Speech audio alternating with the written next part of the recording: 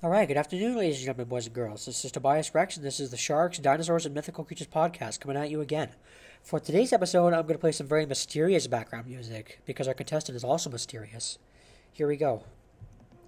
So, one of the most surprising of deep sea fossils was a certain spiky spiral the size of a dinner plate. It was first discovered in Russia in 1899.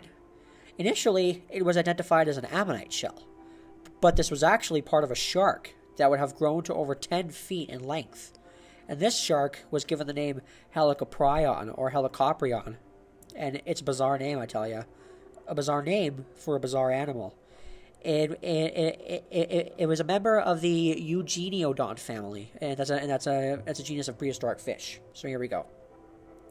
I'm going to discuss the fossils of it and what it might have looked like in life. The information is all from Wikipedia, so here we go. In 2011, a tooth whorl from a Helicoprion was discovered in the Phosphoria site in Idaho, and it measures 45 centimeters in length. And comparisons with other Helicoprion specimens show that the animal that sported this whorl would have been 33 feet in length, and there was another, even bigger one that was discovered in the 1980s, but it wasn't published until 2013. And the discoverers named this one IMNH, short for Idaho Museum of Natural History, 49382, or Boyce. And it was discovered at the same site as the other one. And the whorl of this one is incomplete, but in life it would have been possibly 60 centimeters long, and that would have belonged to an animal over 40 feet, making Helicoprion the largest of its genus.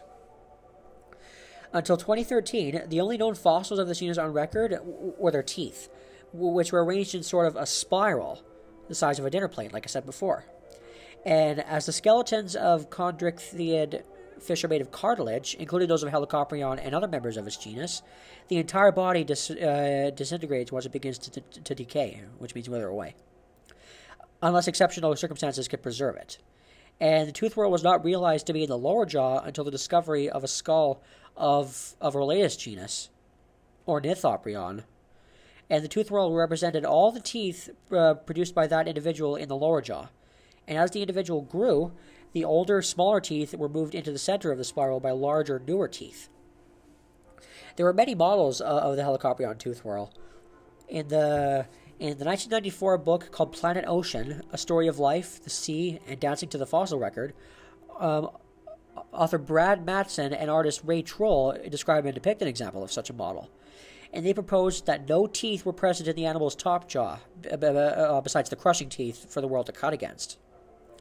And these two envisioned the living animal to have a long and very narrow skull, creating a long nose similar to that of the modern-day goblin shark. And according to their studies, the fossils that have been found are essentially a growth ring, as each set of new teeth pushes the previous set into the whorl. And opinions differ about how Helicoprion wore its spectacular whorl of teeth.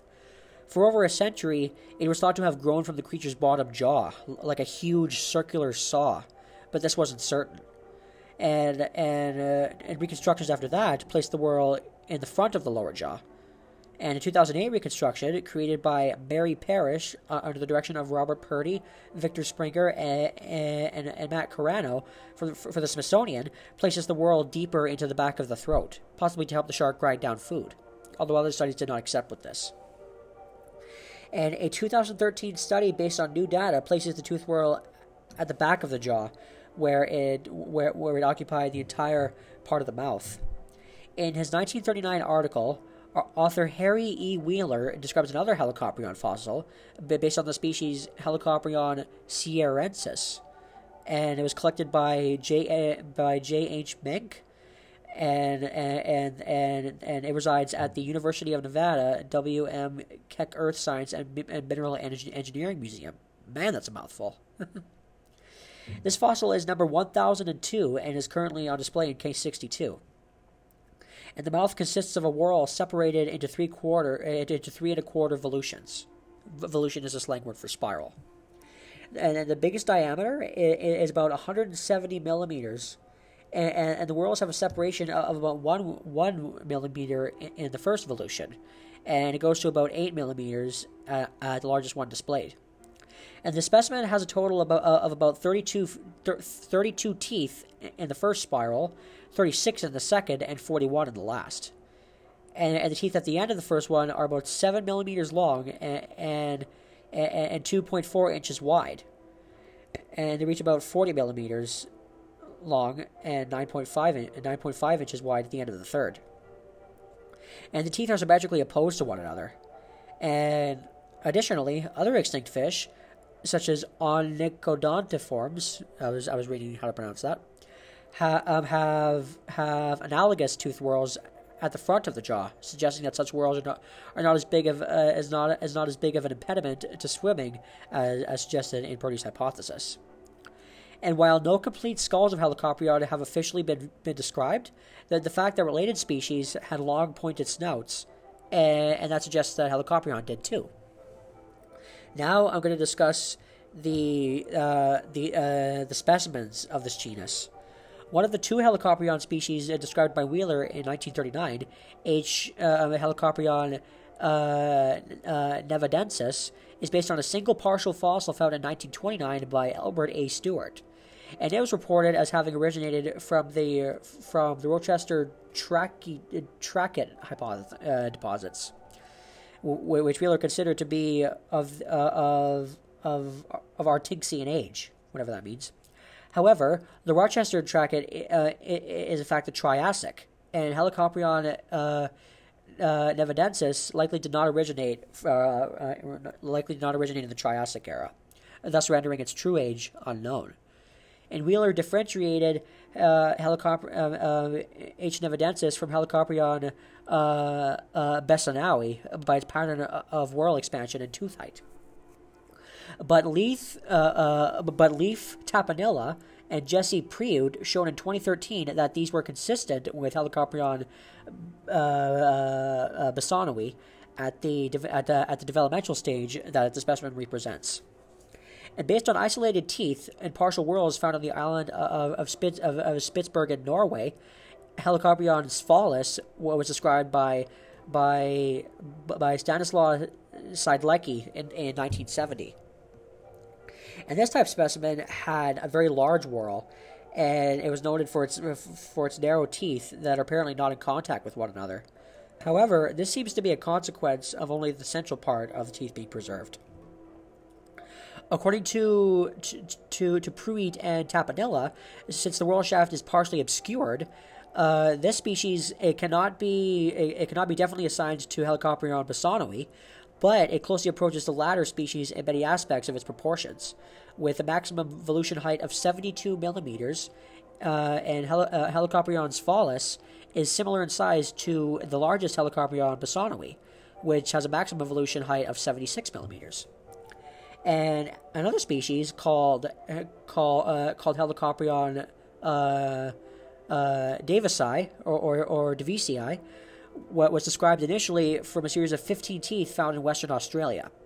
And they were described by H. Woodward in 1886 as a species of Edestus, which is called the scissor-tooth shark.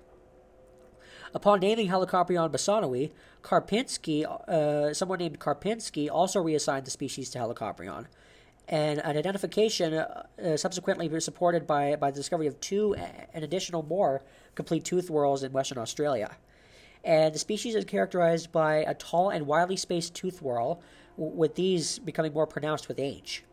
And the teeth also noticeably curve forwards. During the Kruggerian and Rhodian, or whatever, this species was very common worldwide. Another species, called Helicoprion ferrieri, what was originally described as a species of the genus Lysoprion in 1907 from fossils found in the Phosphoria site of Idaho. And an additional specimen, tentatively referred to as Helicoprion ferrieri, was described in 1955, and that specimen was found in Wolfcampian age quartzites, or whatever it says, exposed on China Mountain, 6 miles southeast of Contact, Nevada. The 100 millimeter wide fossil consists of 1 3/4 whorls and about 61 preserved teeth. But due to weathering, the rest of the fossil was lost, and the preserved section is distorted from slippage of the host rock. And while initially differentiated using the metrics of tooth angle and height, Pruitt and Tapanella considered these characteristics to be interspecifically variable, reassigning Helicoprion ferrieri to Helicoprion devicii. And another species called Helicoprion jingmenense, that's funny, was described in 2007 from partially complete spiral with 4 1/3 volutions, part and counterpart, found in the lower Permian Qixia formation of Hubei Province, China. And this one was discovered during road construction. And this specimen is very similar to Helicoprion ferrieri and Helicoprion bassanoii, although it differs from the former by having teeth with a wider cutting blade and a shorter compound root. And it differs from the latter by having fewer than 39 teeth per spiral. And Tapanella and Pruitt argued that the specimen was partially obscured by the surrounding matrix, resulting in an underestimation of tooth height. Taking into account interspecific variation, they synonymized it with Helicoprion devicii. And Helicoprion ergasaminen, which is another species, yet again, it was a rare species from the Phosphoria Formation, and it was described within a 1966 monograph by Sven Erik Bendix Almgreen. Fancy name. And the holotype specimen, called Idaho 5, now lost, bore breakage and was marks indicative of its usage in feeding. And several referred specimens exist, none of which show marks. And this species is roughly intermediate between the two contrasting forms represented by Helicoprion bassanoii and Helicoprion devicii, having tall but narrowly spaced teeth. And his teeth are also gently curved with obtusely angled tooth bases. And several large spirals are difficult to assign to any particular species group, Helicoprion savalis being one of them. And IMNH 14095, which was a specimen from Idaho, appears to be similar to Helicoprion bassanoii, but it has unique flange-like edges on parts of its teeth. And IMNH 43982, also from Idaho, has the largest known spiral diameter at 56 millimeters for the outermost volution, and that was the only one preserved. But is incompletely preserved and is still partially buried. And here's something that'll shock you folks. While Helicoprion looked and acted like a shark, scientists now believe that it wasn't a shark. They believe that they are related to chimeras, and those are cartilaginous fish that separated their lineage from sharks some 400 million years ago. And chimeras are actually deep-sea fish that are known for their large heads, and a chimera is also called the ghost shark. And sharks have replaceable teeth, whereas chimeras have grinding bone plates used to grind up soft-shelled marine animals. Well, that's going to be it for today's episode. I hope you enjoyed it. If you did, be sure to like and subscribe to my podcast. It comes out weekly. This is Tobias Rex saying Godspeed and bye.